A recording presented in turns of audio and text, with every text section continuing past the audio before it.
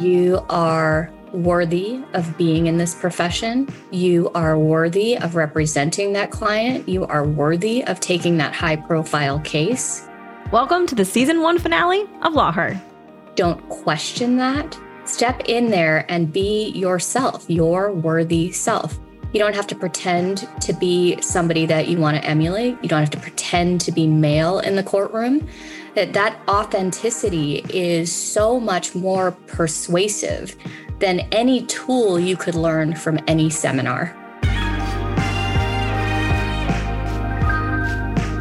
When we started the show just 50 weeks ago, only 19% of managing partners in U.S. law firms were female. And while the number of women entering law school continues to rise, these numbers are not reflected at the partner level. To help bridge that gap, we continue to create spaces where we celebrate the trailblazing attorneys and entrepreneurs who are changing the game for women in the legal fields. I am Sonia Palmer, your host and VP of Operations at Rankings, the digital agency of choice for personal injury lawyers. This is Law Her.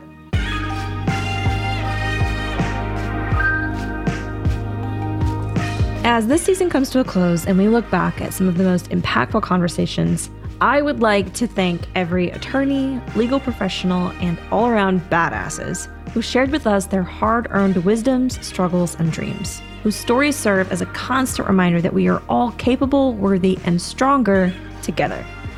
And a very special shout out to my boss, Chris Dreyer, CEO at Rankings, for his unwavering support. Sarah Williams found her authentic voice in trial advocacy, and it shows. She has recovered over $15 million for her clients. And though she has worked with some of the largest and most well-funded personal injury firms in the nation, she sees social media as the great equalizer for female attorneys.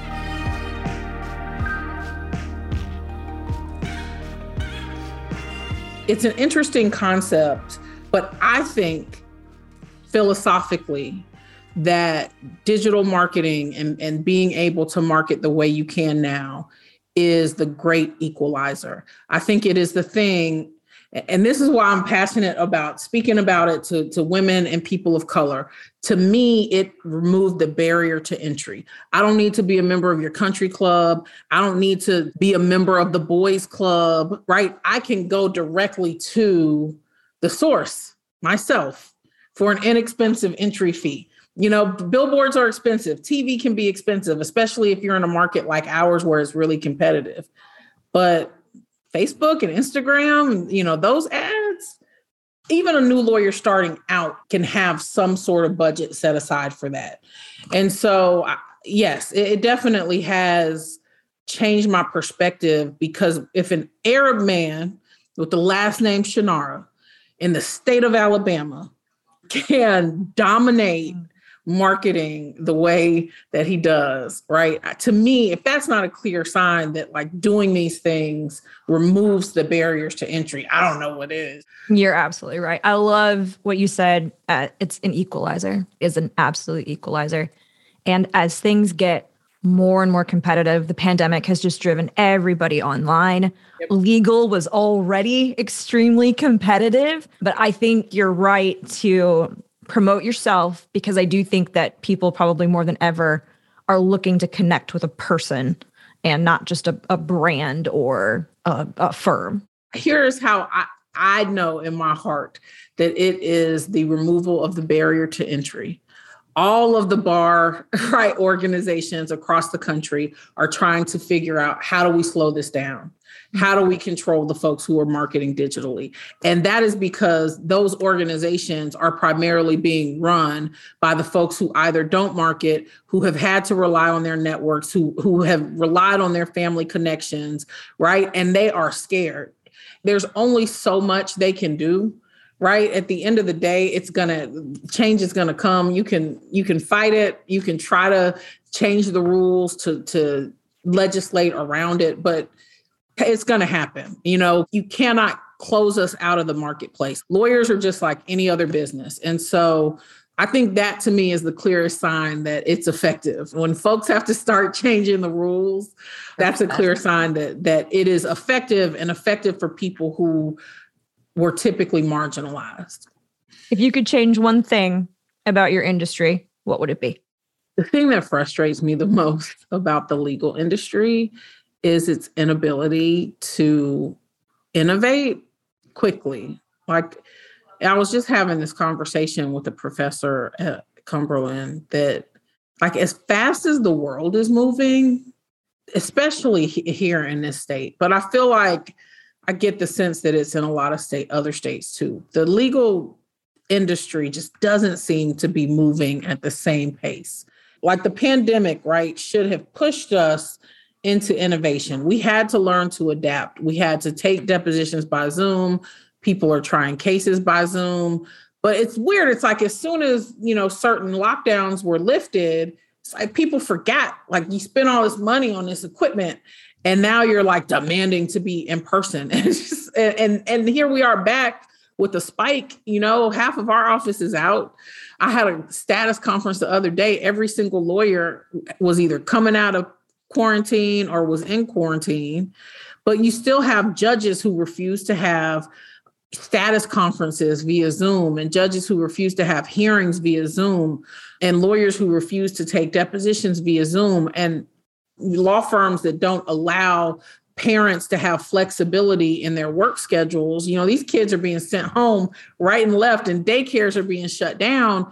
And it's like, we learned, like, we can survive. It's so bizarre to me. Like, we literally spent a year and we learned we could survive in doing this thing. And then we come into this year and we're like, all right, back to normal. It's just, that's the thing that frustrates me the most about the legal industry, because I think that is what hurts women, because we right now are the ones who are carrying the bulk of the load when it comes to dealing with this pandemic. I think it's a control issue. I think that it's a generational issue. I think it's a control issue. I will tell you, I am very, very, very worried about like every woman in my life, because I feel like we are all just like hanging on a thread. Like we're one shutdown away from just calling it, And I think that part of that for women lawyers is the law firms and the industry's refusal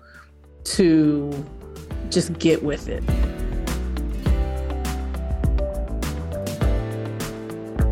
Despite the industry's desire to slow things down, up-and-coming female attorneys are full steam ahead. Reb Maisel has over 1 million followers on TikTok. On the surface, it might seem like she only reads public depositions, but this account has provided a space for all legal professionals to come together, feel seen, and find a joy, even if it's in life's little absurdities.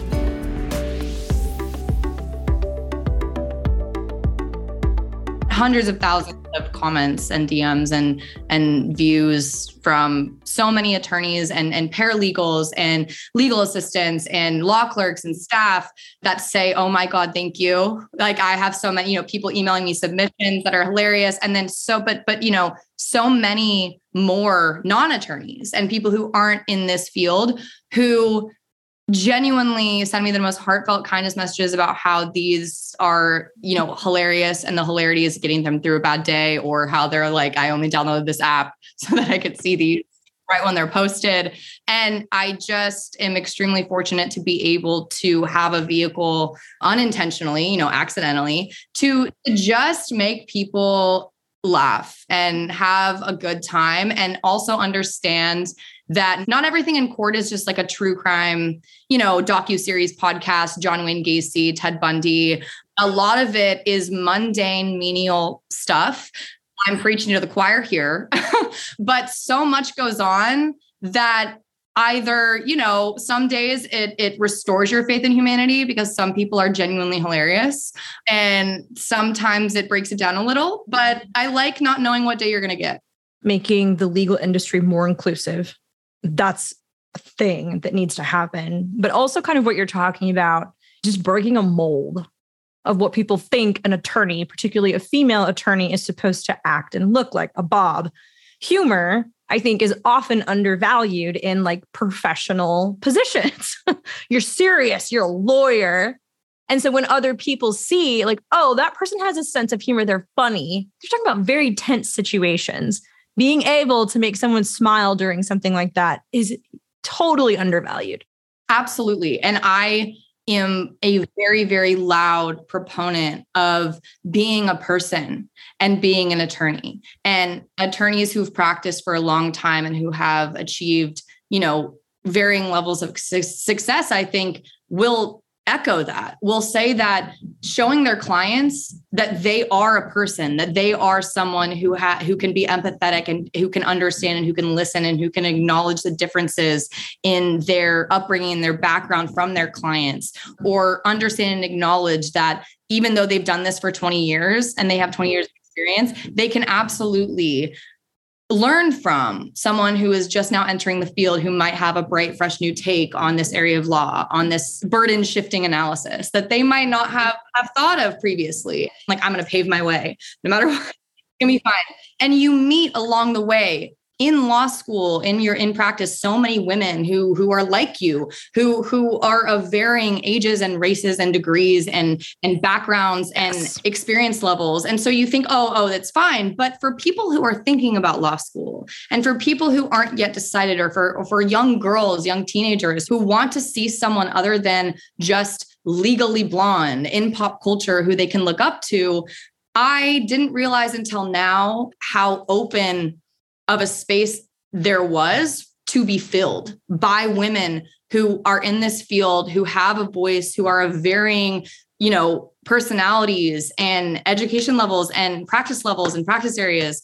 Because even if I'm just sitting on TikTok talking about something completely irrelevant to the law, or just talking about my day or telling jokes, whatever, I've had hundreds, if not thousands, of DMs from women and teenagers and girls that make me sob, where they just say, I'm just so happy that I can be a person. I'm so happy that you're still a lawyer. That's so cool. That blows my mind. The old guard has paved the way for women in the legal field, serving as shining examples of how far women can go when we band together. Lisa Bloom has always been a community builder, rallying like-minded women and allies around the fight for justice. I always knew that it was my job to contribute and to make a difference, although I was resistant to going to law school. So when I was in college, I volunteered at a battered women's shelter. I worked with the abused children. I also volunteered in a homeless shelter, feeding homeless people. And I did that in law school as well. And I really thought about becoming a therapist or a social worker and helping people that way. But my mom convinced me to go to law school. Off I went. And, the rest is history. To fight the way that you fight requires unbridled courage. Was courage a learned behavior for you? It does take a lot of courage. And I tell my clients who really are more courageous than I, because it's personal for them. I signed up for this. I always remember that. They did not. Things happened to them. And then they decided I have to stand up, even though I really don't want to, even though I'd rather be a model or a secretary or a security guard. These are the kinds of people I represent. That's what they wanted to do. They didn't want to be like a civil rights activist. So for courage, I think a lot of times you just have to fake it. And if you're faking it and you're charging forward and doing what needs to be done, who cares whether you really feel courageous or not? You just got to take care of business, and you got to take care of yourself. I have people coming after me all the time, threatening me, suing me, threatening to sue me. And I just have to keep going because I believe in what I do. You've used your platform to outline the injustice that was done in the Zimmerman trial and the murder of Trayvon Martin in a book entitled Suspicion Nation, the inside story of the Trayvon Martin injustice and why we continue to repeat it. You stated that the trial was unjust and racist, and were disturbed that so few non-Black people read the book or even seemed to care about racism. How can attorneys fight against a racially biased system when it feels like they're on their own? I think we have seen a little bit of improvement with the Black Lives Matter movement really becoming so giant in 2020 and millions of people in the streets. And we did see more white people particularly getting involved. And that was heartening to me. We're now seeing, I think, a backlash, and there's a lot of right-wing backlash to Black Lives Matter and trying to paint the whole movement like it was violent. And, it's all about little microaggressions. And that's really not what it's about. It's about very fundamental problems in our system. So how can attorneys do more? I mean, first of all, educate yourself about these issues. I think as a white person, you may have certain assumptions, and, don't assume that your life experience is the same as everybody else's. I mean, I've literally heard white people say like, well, I never experienced racism. I'm like, okay.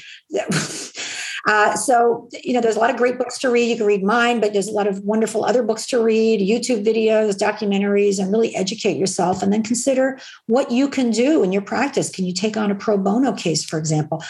I just took on a case yesterday of an African-American man called the N-word a couple of times in his workplace. We see a lot of that. This is a case that, it's probably not a particularly high value case, but I think it's important, and we wanted to stand up for him and fight for him. And if it ends up being a pro bono case, so be it. And there's a lot of need out there. And I think once you educate yourself and you open yourself up to doing the work and helping people, you're going to be rewarded.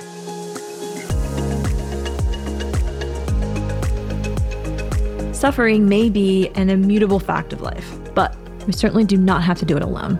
And how we respond to that adversity is a choice all our own. Asking for help when we are at our most vulnerable can be one of the hardest things to do. But as Melissa Lamore found out, the pillars that propped her up in her time of need were right in front of her all along.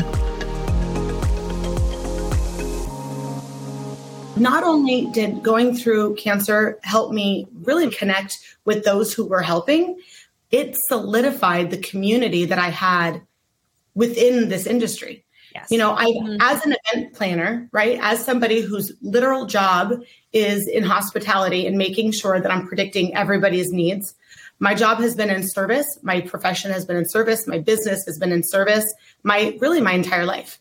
And this was the first time that I was knocked down and I couldn't be there for anybody, right? And as a true extrovert, I really struggled with that because what I did the most was people, right? And so I reached out to my community, and the community, and really the community within the industry really reached out to me. I mean, I'm not kidding. Daily, I had something showing up at my door, text messages, calls, FaceTimes, emails. I mean, the amount of outreach that I received from the community within this industry was incredible, right? That makes me really happy to hear. It really flipped the script for me, right? It really allowed me to see for the first time, really, how my relationship with our clients, with my colleagues, with my friends within the industry, that none of those things were dependent on what I can do for them and what I can produce for them and what I can create or how I can galvanize people for them. It really was about an authentic relationship. And, authenticity is my core value. And so when I got that outreach of love and compassion and understanding and just love and support, it was overwhelming. I loved to hear that you reached out so that you recognized this was, like you said, it flipped the script for you. You were finding yourself in a place you hadn't been before. And you reached out, like that first step, you took it, which can be very intimidating and very scary for people when they're feeling very vulnerable, but you did it. And then, you got it back tenfold, 100-fold. So it's so true. I work with cancer survivors now and those who are battling cancer now. And I work just sort of as a coach or as a mentor, as like a guide of sorts through Stanford, actually. And I tell them constantly, I mean, as a true extrovert, that's what worked for me. Right. I took my in case of emergency group text and I gave them my chemo schedule. I asked them to show up for me, to pick a date and show up for me. And I turned every chemo into a gathering, right? Something I almost looked forward to because, the days prior to chemo is traumatic. There's no other way to put it. And so I created an environment that made me excited and that gave me energy, truly, fundamentally gave me energy. I had a shave day party and I'll tell you, out of the 12 people that came to shave day, 9 of them were in the industry. So tell us more about the League. So the League is, the League is an incredible network and community of women in the industry. The League is us creating a platform of what sort of Carson and I had created just amongst ourselves, right? Carson and I, working in different parts of the industry, had this incredible network of women that she and I together were friends with that was just the most empowering, invigorating, energetic, and energizing group of women, I mean, you could honestly ever imagine. And she and I were talking one day, and she actually reached out to me and said, it would be great if there was a women's organization that was designed for all of us, right? I mean, there are so many women's organizations that are very particularly designed to support certain sectors of the industry, which are all incredibly essential and beneficial for those in that particular sector of the industry, right? But this is an organization that's designed for the whole woman, for their personal growth, for their professional growth, for their independent, like financial management skills, and for, their why, right? So it's designed for the whole woman, really solely. And then by supporting the whole woman, you support them in whatever role they play in the industry.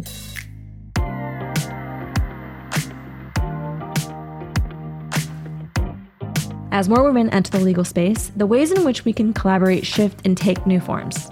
Lauren Wood, founder of the annual Women in Trial Travel Summit, has created something entirely new by blending two historically male-dominated industries, travel and law.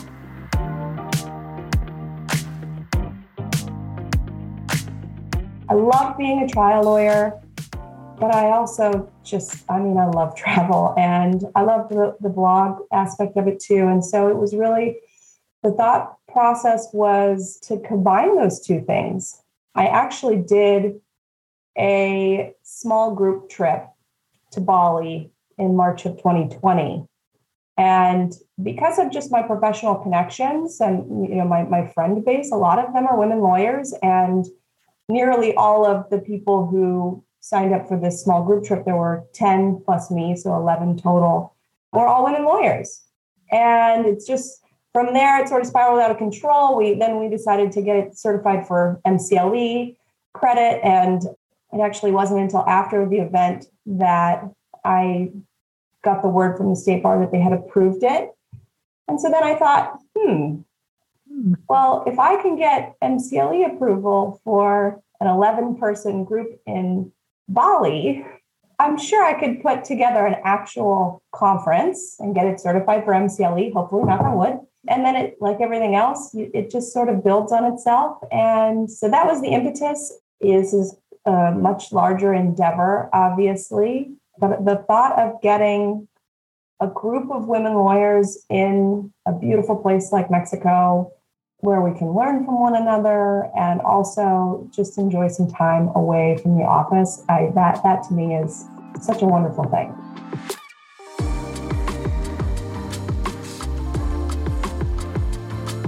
Showing up unapologetically allows you to tap into the raw strength of your authentic self. As you pour your heart and soul into your career and clients, Jeannie Harrison explains what it takes to reach the top of your game and stay there.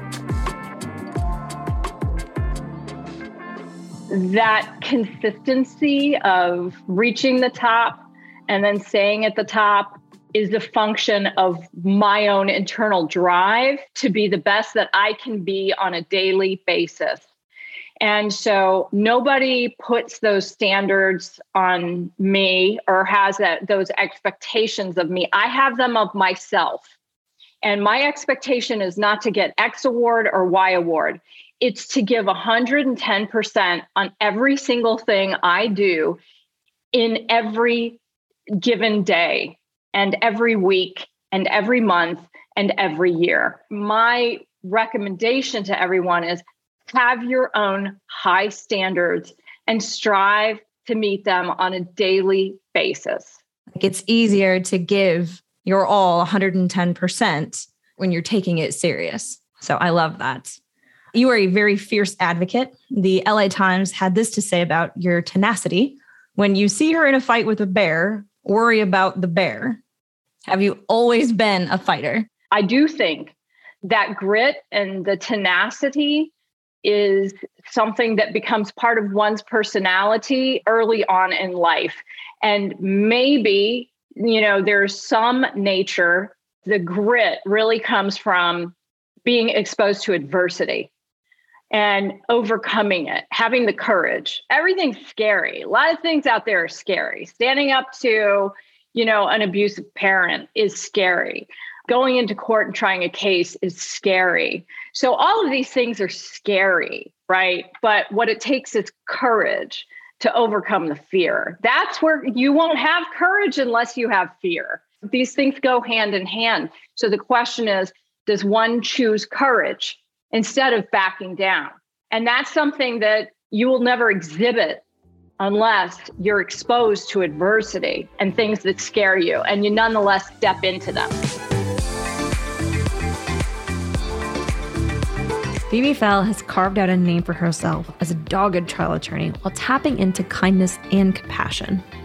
As the number of women entering the legal field continues to grow, the percentages of women at the top remain staggeringly low.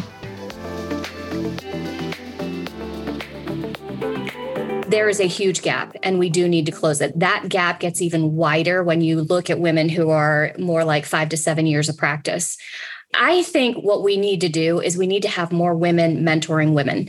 When I was a young lawyer, I didn't have anybody to look up to and say, okay, this is what my life can be like. This is what my career can be like, because I was looking at men who were in very different circumstances than me.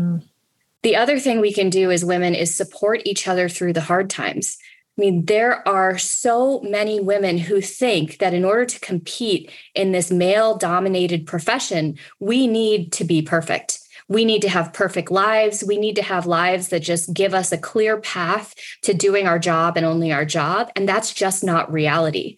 When I look at the women who have really made it to the top of the field, the ones who have been practicing and are, up there in the highest organizations, getting the biggest verdicts, they're women who went through struggle, but they're women who kept getting up. And I think that needs to be the message to young women. Whatever you're facing, whether it's issues with kids, divorce, infidelity, illness, there is a path through if you want to keep going in this profession. I do feel like women often take the burden on themselves. I can do it myself. I don't need help. And so they don't look for help from other women. And then it's not then as instinctual to then reach out to other people, So I do think that relying on others, other women can impact that. Is there another role that you think that community can play? I think, our community tends to have this impression that it's not happening, right? There are so many people who have made it, who I respect. And because it doesn't impact them in their circle, they don't see it. So I think as a community, we really need to open our eyes to the fact that, yes, it still exists. Why aren't we hearing about it? Because women aren't complaining about it. Mm-hmm. Why aren't women complaining about it? Because women get punished for complaining about it.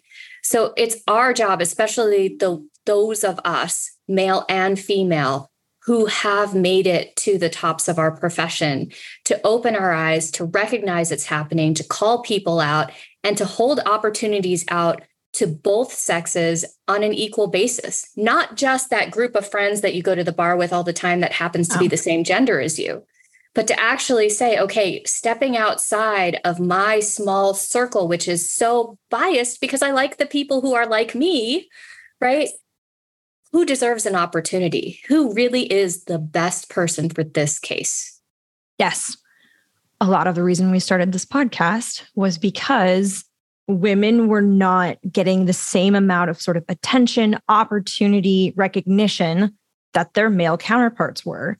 But then when I started booking guests and started looking around, there was no shortage of very successful, powerful, prominent women who are just at the absolute top of their field.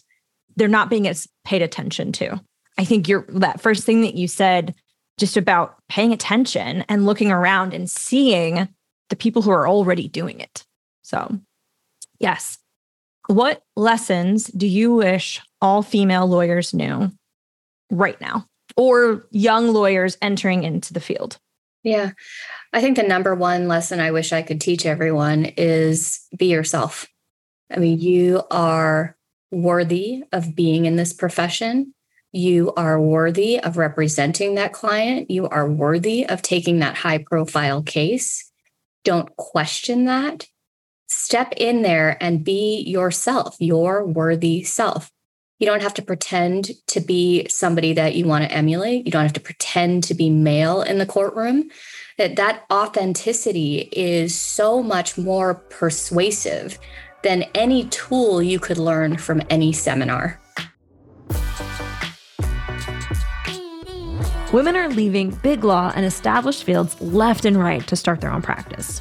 While there may never be a perfect time, every now and then the circumstances feel just right. Candace Klein explains how she seized an opportunity to open her firm and live out the work-life integration she truly desired. The pandemic came at a time where I have a son, he's 9 years old, and I was struggling with, wanting to be home and wanting to be a stay-at-home mom, but loving my career and really wanting to try cases. And so COVID kind of came at a crazy time for me that it was so nice to have the opportunity to be home with my son. And then it just felt like the natural progression to kind of start our own creative firm and to do all the things that we wanted to do, have the time to work with the clients and to focus on cases that we could just give our all to, and have clients that we could understand, their story and learn about them and be creative with them. And it just was, timing. You mentioned that you never want to choose between being a lawyer and a mother. You successfully do both. For those considering motherhood or those who are already moms, is the work-life balance a myth? I will quote my mother, who always says, you can have balance, you just may not have balance at all times. It is definitely, I don't want to use the word difficult because, life can be difficult. So I don't want to say it's difficult to be a mom and a lawyer. I think that you have to create kind of boundaries in your own life and then try to try to work within those boundaries. So if there are certain things that are extremely important that I know that I want to be part of with my son's, life, I will make sure that I am part of those things. For instance, making lunches or making breakfast. Like, I don't care where I'm at, if I'm in trial, if I'm not, I enjoy making my son's lunch for school. And so I will wake up early or, do whatever it is, because I like that creative part of making lunches and, the color and the way that I organize it and putting in notes. That's just something that's important to me. So I could wake up, at 3 a.m, prepare for trial, and then make sure that I always get his lunch done because that's something that is important to me. But I think it is hard. It's hard, especially being a trial lawyer, because it consumes so much time. It's not only being in trial during trial hours, but then it's also preparing for trial. And so obviously that takes away from family time. But I'm lucky that I have a supportive husband who, when I'm not there, he's there for my son. And so we've never had a nanny. People think we're crazy. I hear all the time, like, well, why don't you have a nanny? Or why don't you do this? And we just make it work because that's what was important to us. We had my son older. And so it was very important to me to be a hands-on mom. So we just make it work. Opening a firm is hard and scary and can be incredibly stressful, particularly if you are subscribing to the hustle culture mentality that says you have to be the hardest working in the room to be successful. To be on your A game, Allison Williams learned the hard way that you need to put yourself first, and that despite the challenges, opening a practice is well worth the reward. So there's so many benefits to going out on your own, right? It's not for everyone, so I will say that. But, there's a certain fire that a lot of lawyers have inside of them that they're not even aware of until they become a business owner, right? When you have the ability to not just have the freedom from a boss, because to be clear, I worked at 3 great law firms, and at least the managing attorney, the one who hired me, the one that I work most closely with, I still have great relationships with all of them. I loved working for them. It was never a matter of me wanting to escape a job. And I always was highly productive. So I got a lot of freedom, right? But when you are in your own business, the freedom then becomes something that you can really visualize as how you want your life to be, so that you can create a business that supports your life. So that might mean you want at a certain stage time to be able to cut out in the middle of the day to go to things at your children's school, or you might want to entertain artistic passions that you have. So you want to be able to take certain weeks off to be able to go paint or go write or go be in a commune, right? There are certain elements of the business that you have a lot more say over. So you get to start directing who you help. Who are the people that you most enjoy working with? What is it that you want to create with your law firm? Do you want to just practice law as a way of making money, or is there something bigger than it to that? And by the way, there's no judgment if there isn't something bigger, right? There are some people that practicing law is a job, right? And they want that job to be highly financially successful so that they can do something else. But if you don't own a business that is effective at producing revenue without you, just as you can't when you are working a job, you have to produce the labor in order to justify your compensation, you're not going to be able to get to that something else. And I think that something else is really critically important. It's really become even more important during the pandemic, as people have really had to stop and pause and think about how much time do I want to be spending at my home with my family, in my interests? How much time do I want to give over to a career that may or may not serve me? And as we tap into that more, creating your own business really allows you to have space to create that for yourself. Now, a lot of people don't actually create that for themselves because they see having a law firm as just a job with my name on it, right? That's how they run it, right? So they now hold themselves accountable to billing a lot of hours instead of being held accountable by someone else. But if you really conceptualize it the right way, a business is a gateway to creating a dream life. And it really does make people better citizens. It makes them better for their families, better for their friends, better for themselves. And I'm very much committed to helping my clients achieve that.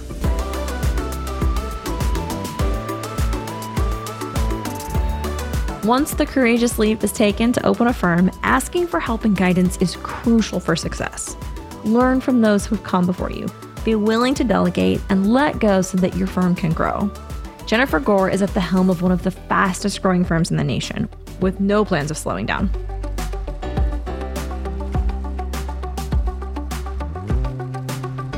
The average law firm in the United States is growing at like less than 10% annually. Yeah. So like, I don't know whether I'm really like a star or we're just like measuring against a very slow moving industry, because I mean, a lot of what we've done to grow has been out of absolute necessity. For example, let's just give you an example. You know, we have an intake team. We have wonderful, lovely people that work on our intake team. And when we were smaller, we only had one intake person. Can you imagine how many hours they had to work to cover all the shifts of a 24-hour, 7-day-a-week business where you get calls all throughout the day? So I kept telling everyone, we are not going to be able to keep intake people if we only have one intake person. And we were seeing that, you know, people would get burned out. So I was like, what would it take for us to support 3 or 4 intake people? And a lot of why we've wanted to grow is just because we can create better jobs for people and we can create more sustainability in the law firm when the number of the person in that department is not one. You know, you see so many law firms where they have one person doing one thing and one person doing another thing, and then they lose that person and the law firm implodes. Yes. What other sort of like systems and processes did you put in place to help kind of scale and keep up with the growth? Well, you know, at one point we only had one pod, and then you would get a client and we're unhappy. Maybe, you know, not everyone's a fit for everyone. So I'm like, I can't own a law firm that has one option. You know, we need multiple different options for our clients, you know? And so we have intake software, we have case management software, we have ways to text our clients, we have ways to have them sign digital documents. We use a lot of technology because that's the way the world is going. I think that probably does play a role in being able to grow so rapidly is the adoption of technology, where I do think that sort of traditional law firms might be hesitant to do that and kind of change things up. I mean, our clients are not just comparing us to other law firms, they are comparing us to their consumer experiences across a broad range of services. And if they can get a pizza by pressing a button in 5 minutes, and then you want them to come in and sign a document with their blood and sweat and tears 25 miles away, you're losing people. Taking all that she has learned over the years, Jennifer wants to help others do the same. She explains how she got started as a business coach for women. What started happening was a lot of, people started asking me to help them here and there. And, I'm so passionate about business and having more women owning companies and growing multi-million-dollar companies. There was a statistic from the 2018 American Express report, which basically said that the number of women-owned businesses in the United States that had revenue of 100,000 or less, guess the percentage. I'm afraid to. 100,000 or less is the category. What do you think the percentage is? 80%. 80%? 100K or less. 100K or less. Okay. And then there was another statistic that said the percent of businesses that are owned by women, this is in 2018, that do $1 million or more. Yes, that's where the low, 11. It's 1.7. Oh. So 1% of women own businesses that are doing more than $1 million. Correct. Wow. And that includes lawyers. That includes all business. That's every type of business. But I really found that number so hard to wrap my mind around, because I own a law firm that's a multi-million-dollar law firm. So then I'm like, okay, I'm in a 1%. Actually, I'm probably in that 0.5%, because they're just saying a minimum of $1 million. And then I'm thinking to myself, how many employees can you employ with $1 million of revenue? It's not a lot. No. I mean, what can you do with 100K? These are really just kind of like side hustles. Yeah. And they're not sustainable, meaning you can't go off grid and have a 3-month maternity leave like I did, because there's no one there to run the law firm when you're gone. So I started thinking about what kind of experience are these women giving themselves in owning a business, quote unquote. If you don't own a business that has employees, and they said the average number of employees that these women's businesses had was like half of an employee. That experience, experience of doing everything all on your own and having no support and no leadership. And that is a very draining experience. And as a business owner, as a lawyer, you do that for a period of time till you can get the leverage to start hiring people. But that level is unsustainable to do for years and years and years. I come across a ton of statistics, but that one is jarring to me. And like you said, that's a side hustle. That's not necessarily a business. And yes, that it is not sustainable. Yeah. So what would our country look like? What would a lot of things look like if there was more women that owned multi-million-dollar companies, let alone multi-million-dollar law firms? To all of the women who have tuned in and continue to make their corner of the world a little brighter, thank you. And I would love to hear from you as we plan our next season. Please reach out to our Instagram. And you have been listening to Law Her with me, Sonia Palmer. Please share this episode with a trailblazer in your life so we may continue to watch our community grow.